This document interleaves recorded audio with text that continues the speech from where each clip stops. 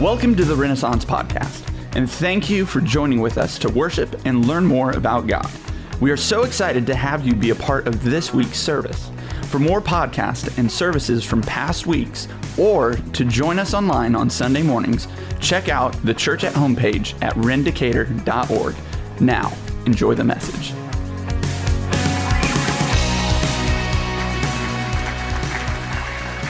Welcome to Renaissance. My name is Jeff. I'm one of the leaders here at the church. And I'll just tell you a little bit about myself as we get started.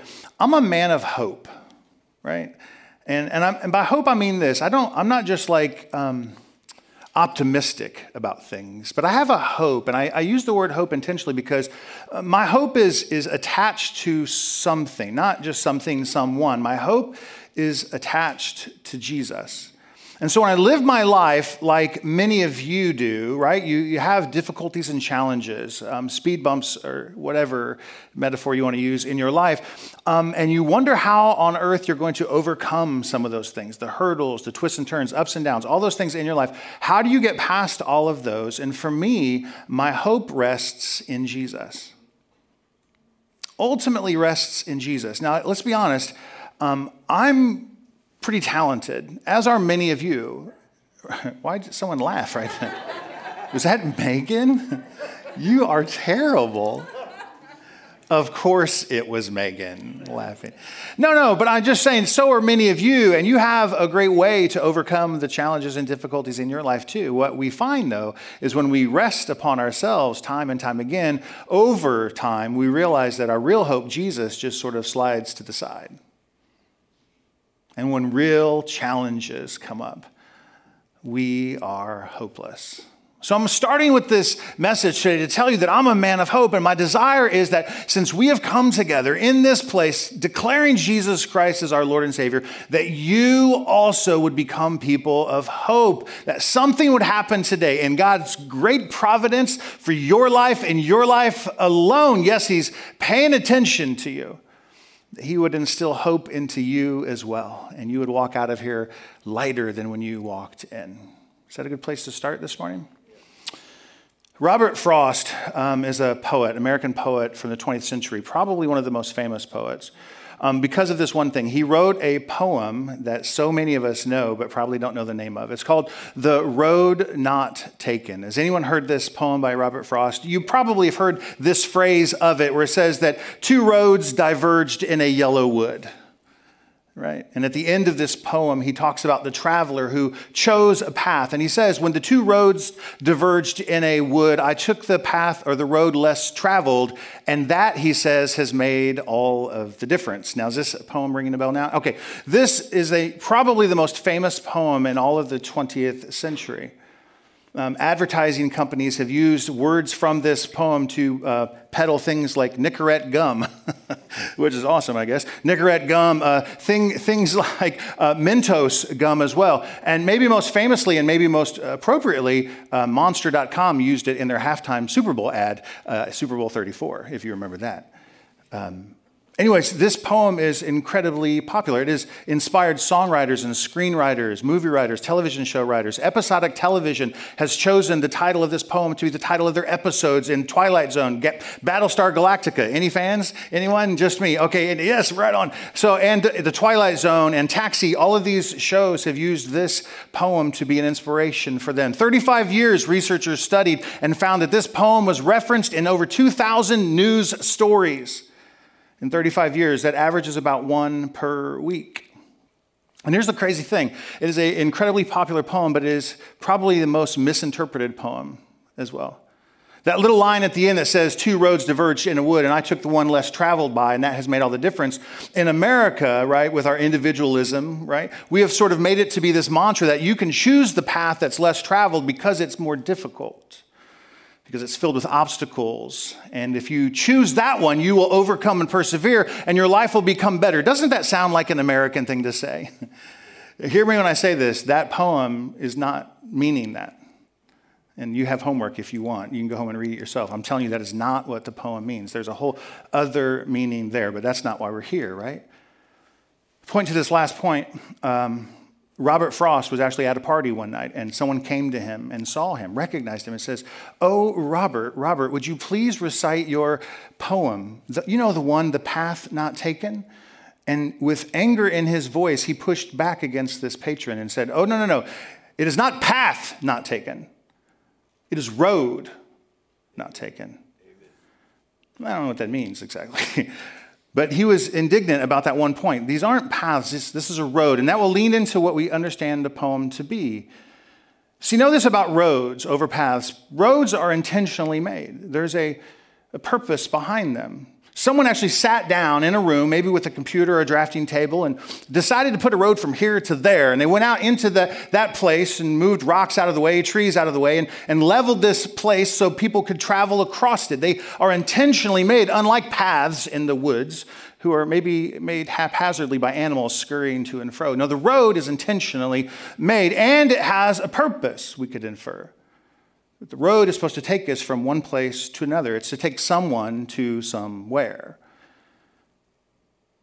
Roads are great metaphors for life, aren't they? That we talk about our lives being a road. There's a song, you might have seen the Pixar movie Cars, Life is a Highway, right? We're thinking about our life is like a road. And think about that. It has twists and turns, ups and downs, but ultimately taking us to a destination. Not to be too morbid here, but that destination for all of us in this room is death. And that's the place we're headed. But here's the thing. Jesus, as we've already talked about today, can come in and change our lives. He can come in and change the metaphor, if you will, of our road. He can change the destination, not to death, but to a place called eternal life. In fact, death just becomes a pit stop, a place we stop to get Snickers or Gatorade. You know what I'm saying? That we go through death into something altogether different. And so today I want to talk about roads, two different roads recorded in the Bible. But before we do that, would you pray with me? Let's pray together. Lord God, we thank you for our time together.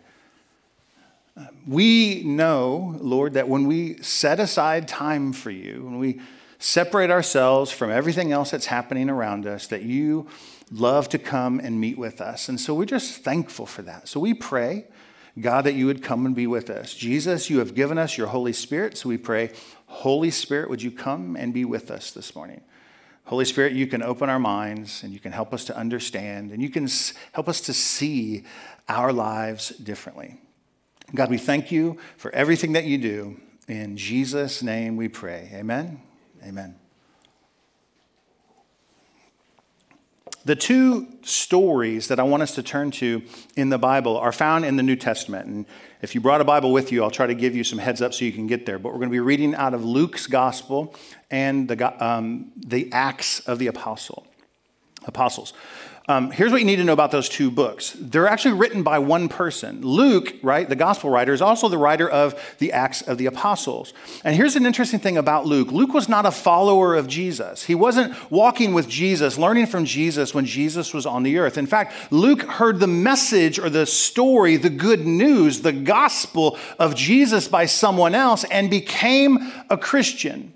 And the story so compelled him and altered his life that he was desirous to record that for other people, the truth about what Jesus really did on the earth, the truth of who he was as a person, the truth in his purpose as to why he came. And so he wrote those things down. And he wrote two books in our Bible, the Gospel of Luke, which is just a biography of Jesus' life, how he was born, Merry Christmas, all the things he did in his life, when he was crucified and buried in a tomb, and how he was raised on the third day, Happy Easter. That's all recorded there. And then the Acts of the Apostles is a story that Luke writes that tells us what happens when Jesus actually takes people who believe in him and follow him, and he sends them out. We call these people apostles. They're the sent out ones, and the apostles begin to share the message of Jesus to the world, and Christianity spreads, maybe even faster than COVID, one could hope.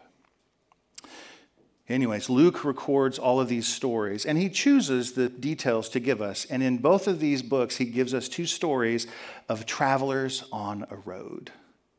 Travelers on a road. The first one is in Luke chapter 24, if you have your Bible. Luke chapter 24. We're going to be learning about two individuals traveling from Jerusalem to a city called Emmaus. Now, before you get there, I just want to give a little backstory what's happened so far. These two individuals, these two travelers, were followers of Jesus. They were in Jerusalem, quite possibly for Passover. It's this big Jewish feast that happens every year, and the city swells as the Jewish people come in to celebrate Passover together. But it's during this celebration of Passover, if you will, that the high priests and the religious authorities finally had enough of Jesus and all his talk about being the Messiah and establishing God's kingdom, blah, blah, blah. They decided to arrest Jesus, take him to a mock trial, convict him, then sentence him to death. They crucified him, put him in a tomb, and sealed that tomb. And these two followers of Jesus, you can surmise from this story so far, are now depressed, upset, wondering what on earth is going to happen now, because we had put so much hope into Jesus. We were convinced Jesus was going to be the Redeemer of Israel. He was basically, if I could just say this, he was going to change their lives forever. He was going to bring a help to them in a way that they didn't even fully understand yet. But now his rotting body, if you will, lay dead in a tomb. Or so we thought. Because on the third day, if you know the story, two women go to the tomb to pay their last respects to Jesus. And when they get there at dawn, the stone that had been in front of the tomb was rolled away. The tomb was empty. The body was gone. And an angel comes and says to them, Jesus is not here. Why? Because Jesus is not dead. Because Jesus is alive.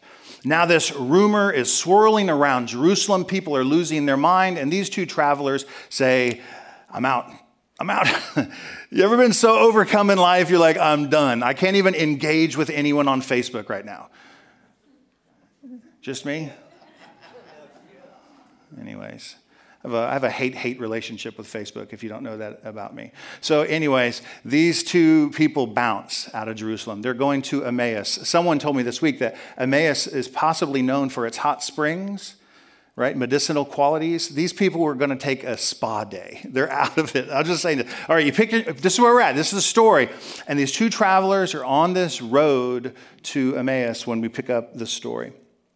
Start here in verse 13 of chapter 24. It says, that very day, two of them were going to a village named Emmaus, about 7 miles from Jerusalem. And they were talking with each other about all of these things that had happened. I find that interesting that they were talking with one another. I'll just put a little commentary as I make my way through this, so just bear with me. I want to run out of time, but I don't care. When things are difficult, I'm telling you right now, it's best to find someone to talk to about it, right? Which is why COVID is so hard for many of us, because we've been isolated from so many people.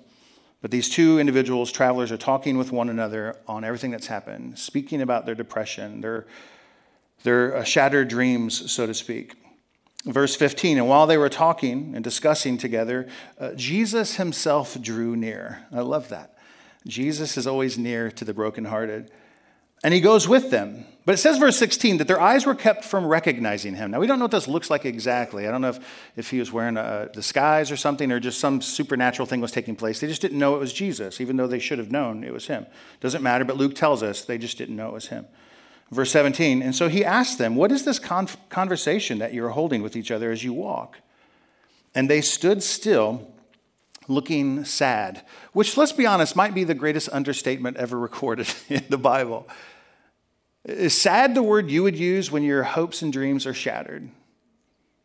When everything you thought was going to take place has now dried up, evaporated, and blown away? Is sad how you feel?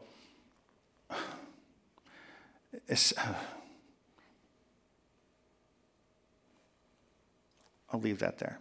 Is sad how you feel when the very thing you put your hope into says, I no longer love you, and I think I'm leaving? I mean, sad's a great word, but I could think of 100 others. It's sad how you feel when the company you've worked for 20 some years gives you the pink slip because they can get 2 employees for your salary. I mean, you know you've been overpaid, right? But now it's real. Anyways, moving on, these 2 people with their hopes dashed, Jesus comes and talks to them. What happens next, and I'll just paraphrase what happens next, is there's a few moments where Jesus enters into the story with them. He tells these 2 travelers that, yes, this has taken place. It's him, right? He knows what's happened. But he takes the Old Testament passages of Scripture. He basically takes them through a little Bible study and explains to them that all of these things that took place to him, that the Messiah had to come and be abused and crucified and he'd be raised from that, all these things had to take place so that God could do what he needed to do for them. And so he explains all of this stuff to them. And we pick up the story again in verse 28. And so as they drew near to the village to which they were going, Jesus acted as if he was going to go further. But they urged him strongly, saying, "Stay with us, for it is toward evening, and the day is now far spent." So he went in to stay with them. Now, when he was at the table with them, he took bread and blessed and broke it and gave it to them. And then it says, all of a sudden, their eyes were opened and they recognized him. Aha, it's Jesus. And then in that moment, he vanished from their sight. You can't make this stuff up, right? You can't make this stuff up. So they finally recognize that it's Jesus when he breaks the bread and blesses it, and then he disappears. They say to each other, did not our hearts burn within us while he was talking to us on the road? Like, they knew something was up, right? They just didn't know what was up. And anyways, and the way he opened Scripture to us, verse 33, and I'll finish here. And they rose that same hour, and they returned to Jerusalem. Okay, so just to put the whole thing together now, these men were very upset at what had taken place. They left Jerusalem because it was just crazy there. Get to Emmaus at dusk, right? Jesus reveals himself after explaining everything that's happened, and immediately they decide to get up almost in the dark, in the middle of night, if you will, and to travel back to Jerusalem. Why? To hopefully give those people hope as well in the truth of Jesus. Okay. All that to say that when people are on roads sometimes of unbelief and or doubt, Jesus likes to interrupt those journeys. Same could be true for maybe your life as well as mine. I was not a believer most of my life, did not go to church growing up, right? Some of you did, some of you didn't, whatever. But at some point, Jesus came into the place of unbelief or doubt in your life and revealed himself to make it real. And he does so through the Scriptures. I got to be honest with you. I think Paul is onto something when he says that faith comes by hearing and hearing the Word of God. There's just something about teaching people the truth of who Jesus is from Scripture. Hear me. I have a great idea about Jesus, but that doesn't matter. What matters is what God is revealing to us about his Son Jesus in Scripture. But if you can see those 2 travelers, all of a sudden, their lives filled with doubt, disbelief, sorrow, sadness have now been transformed with a rejuvenated spirit. They book it back to Jerusalem to tell everyone it had just taken place. If you're like me, there are times in your life when you want stories like that. When you want things in your life to happen, where your spirit could be lifted up again, where Jesus might intervene on your behalf, right? Where he might lift you up and make you feel a little more buoyant. I went out for a run with a couple good friends of mine yesterday. Yes, we're those people who run when it's 12 degrees outside, right? And we're out running and we're talking. I've learned this. Running is more therapy than exercise. Just throwing it out there. And so as we're talking, as we're jogging through Forsyth, when I got home, my spirit had been so elevated and lifted. Hear me, it wasn't endorphins, right? It wasn't just because I got some exercise. It's because when we were on a run, we were talking about the hope that is in Jesus Christ. Something inside of us just turned us to Jesus, and all of a sudden, we found hope again when we didn't have it an hour ago. And I say we, maybe it was just me, but when I got done, I felt better. Hear me when I say this. There are people here who are walking in unbelief and sorrow and sadness, and Jesus is on the road with you. In fact, you're probably wondering, how on earth did we end up at this empty church on a Sunday morning when it's 2 degrees outside? Why? Because Jesus is on the road with you. And he's talking to you.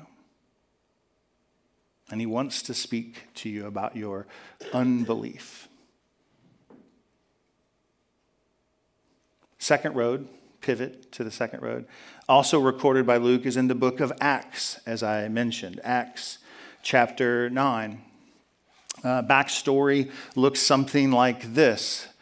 Jesus had been raised from the dead. The message about him is spreading all around. Many of the Christians are fleeing Jerusalem, now moving to other parts of that Palestine area.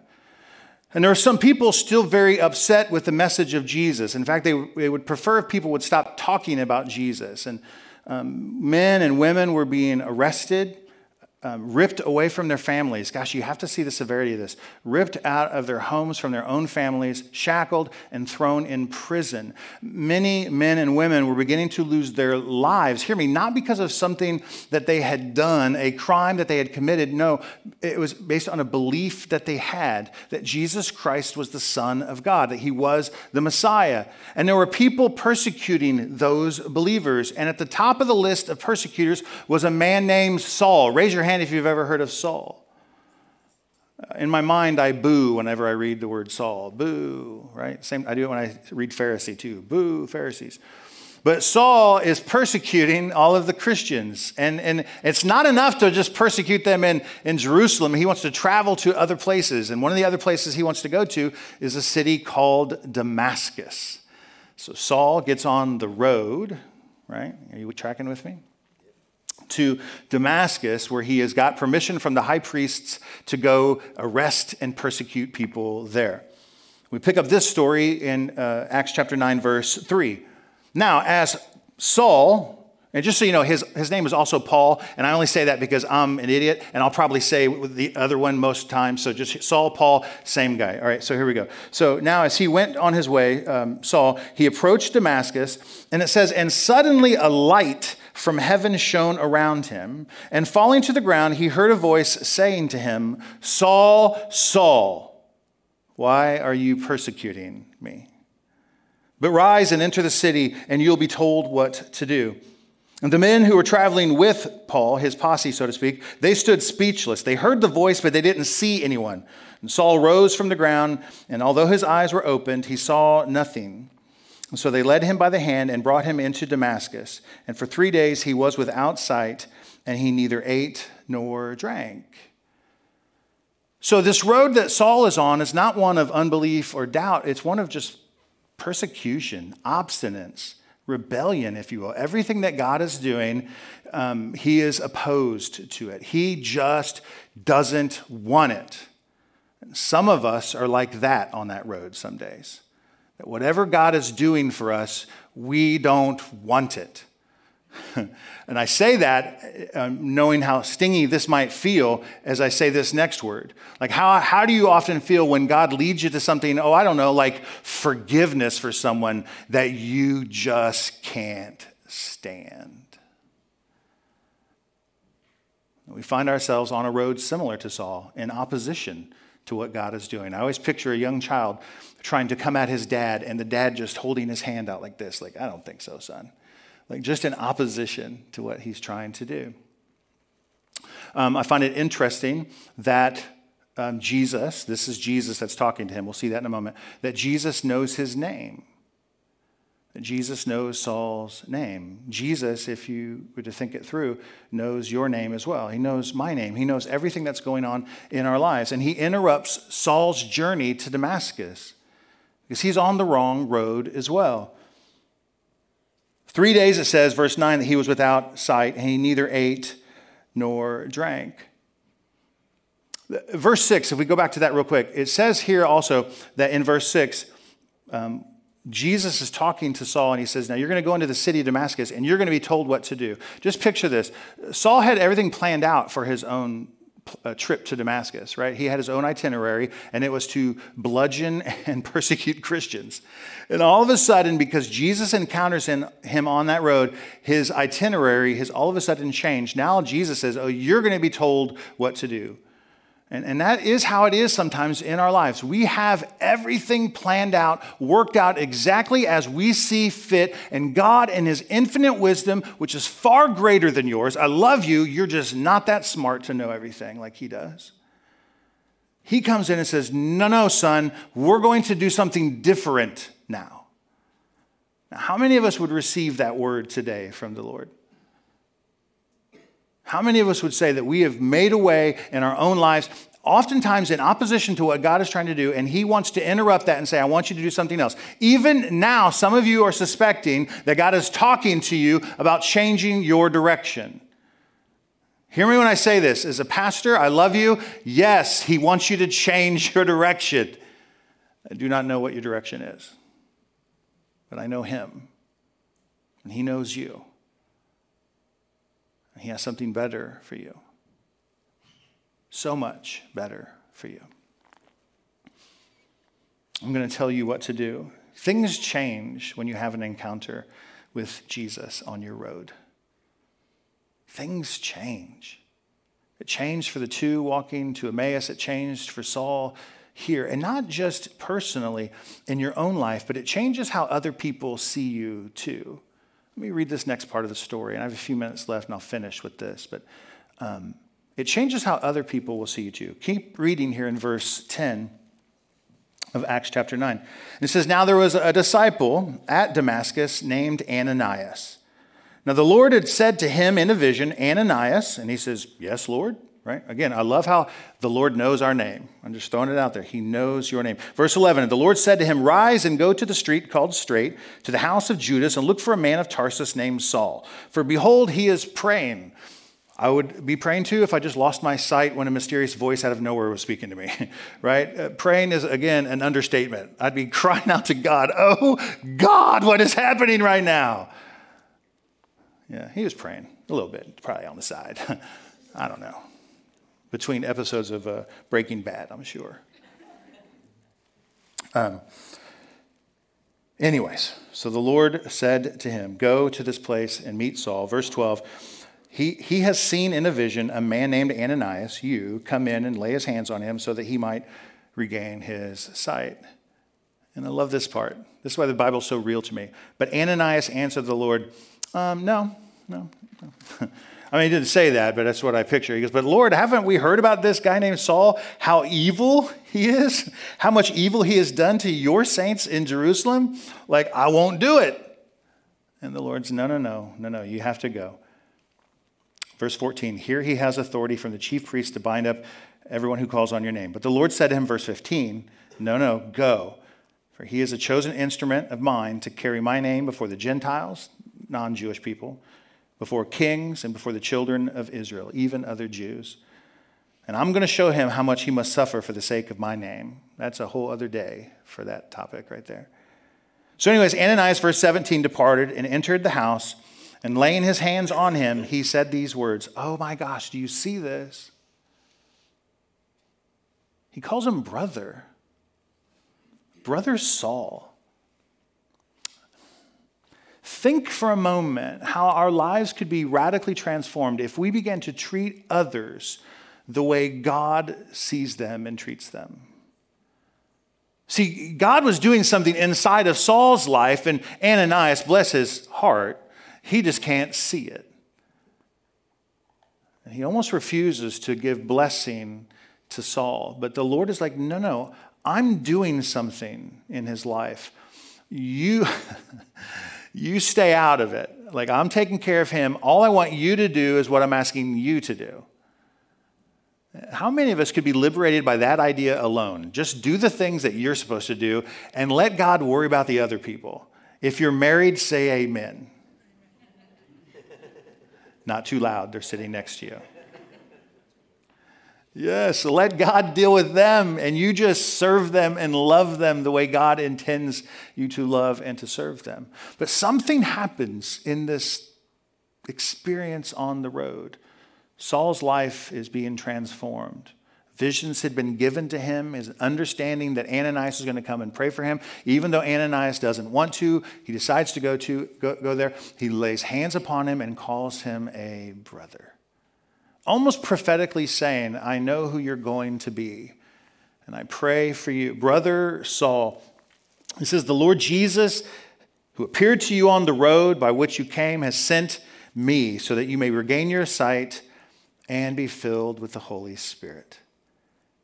And immediately something like scales fell from his eyes, and he regained his sight. Then he rose, he was baptized, and then he ate some tacos and was strengthened by said tacos.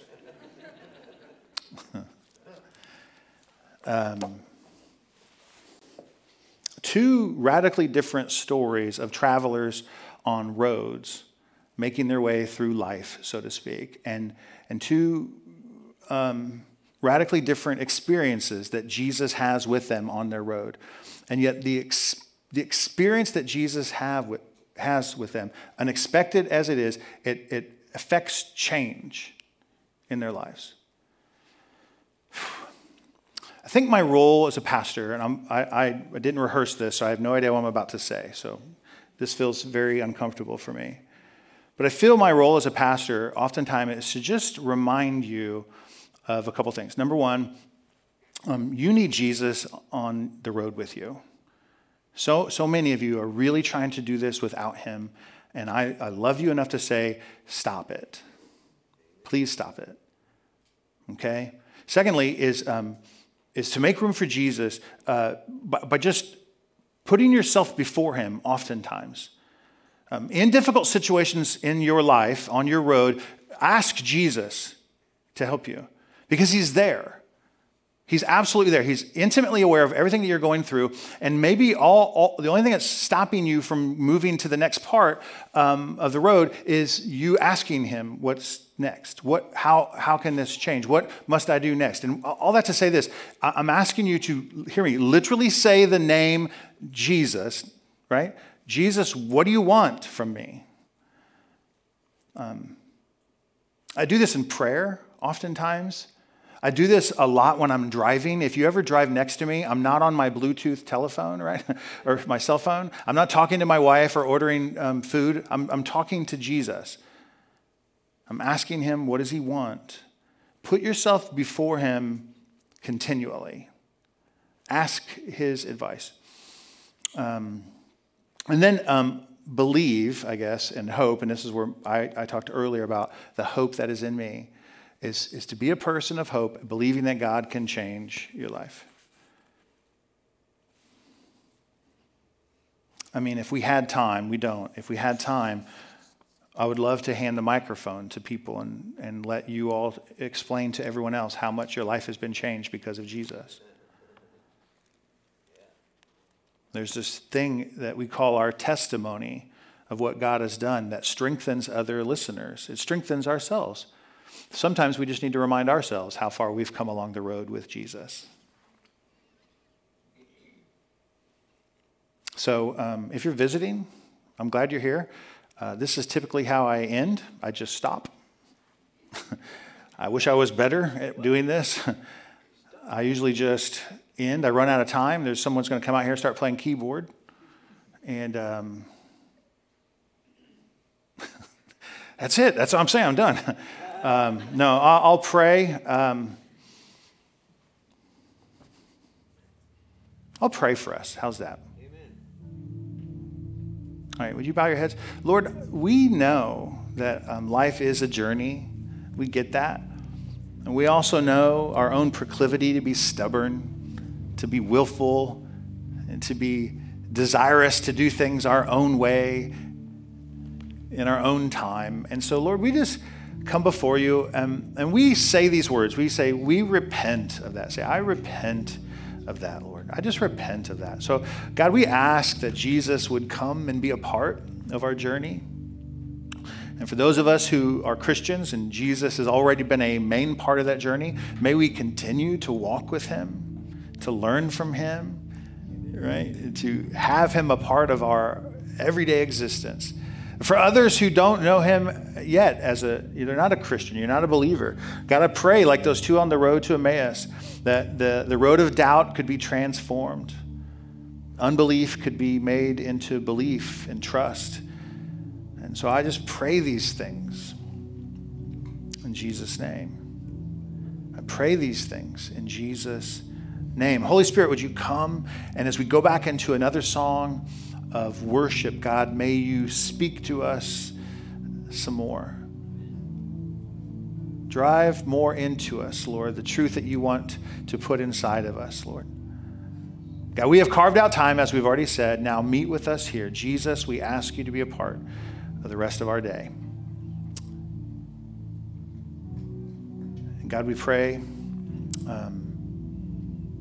not on our own merit or because we think we're all that, but because of Jesus, because of your Son, Jesus, who loved us enough to sacrifice his own life for us, that we could have a new life, a new destiny, a new destination on the road, eternal life. God, we thank you.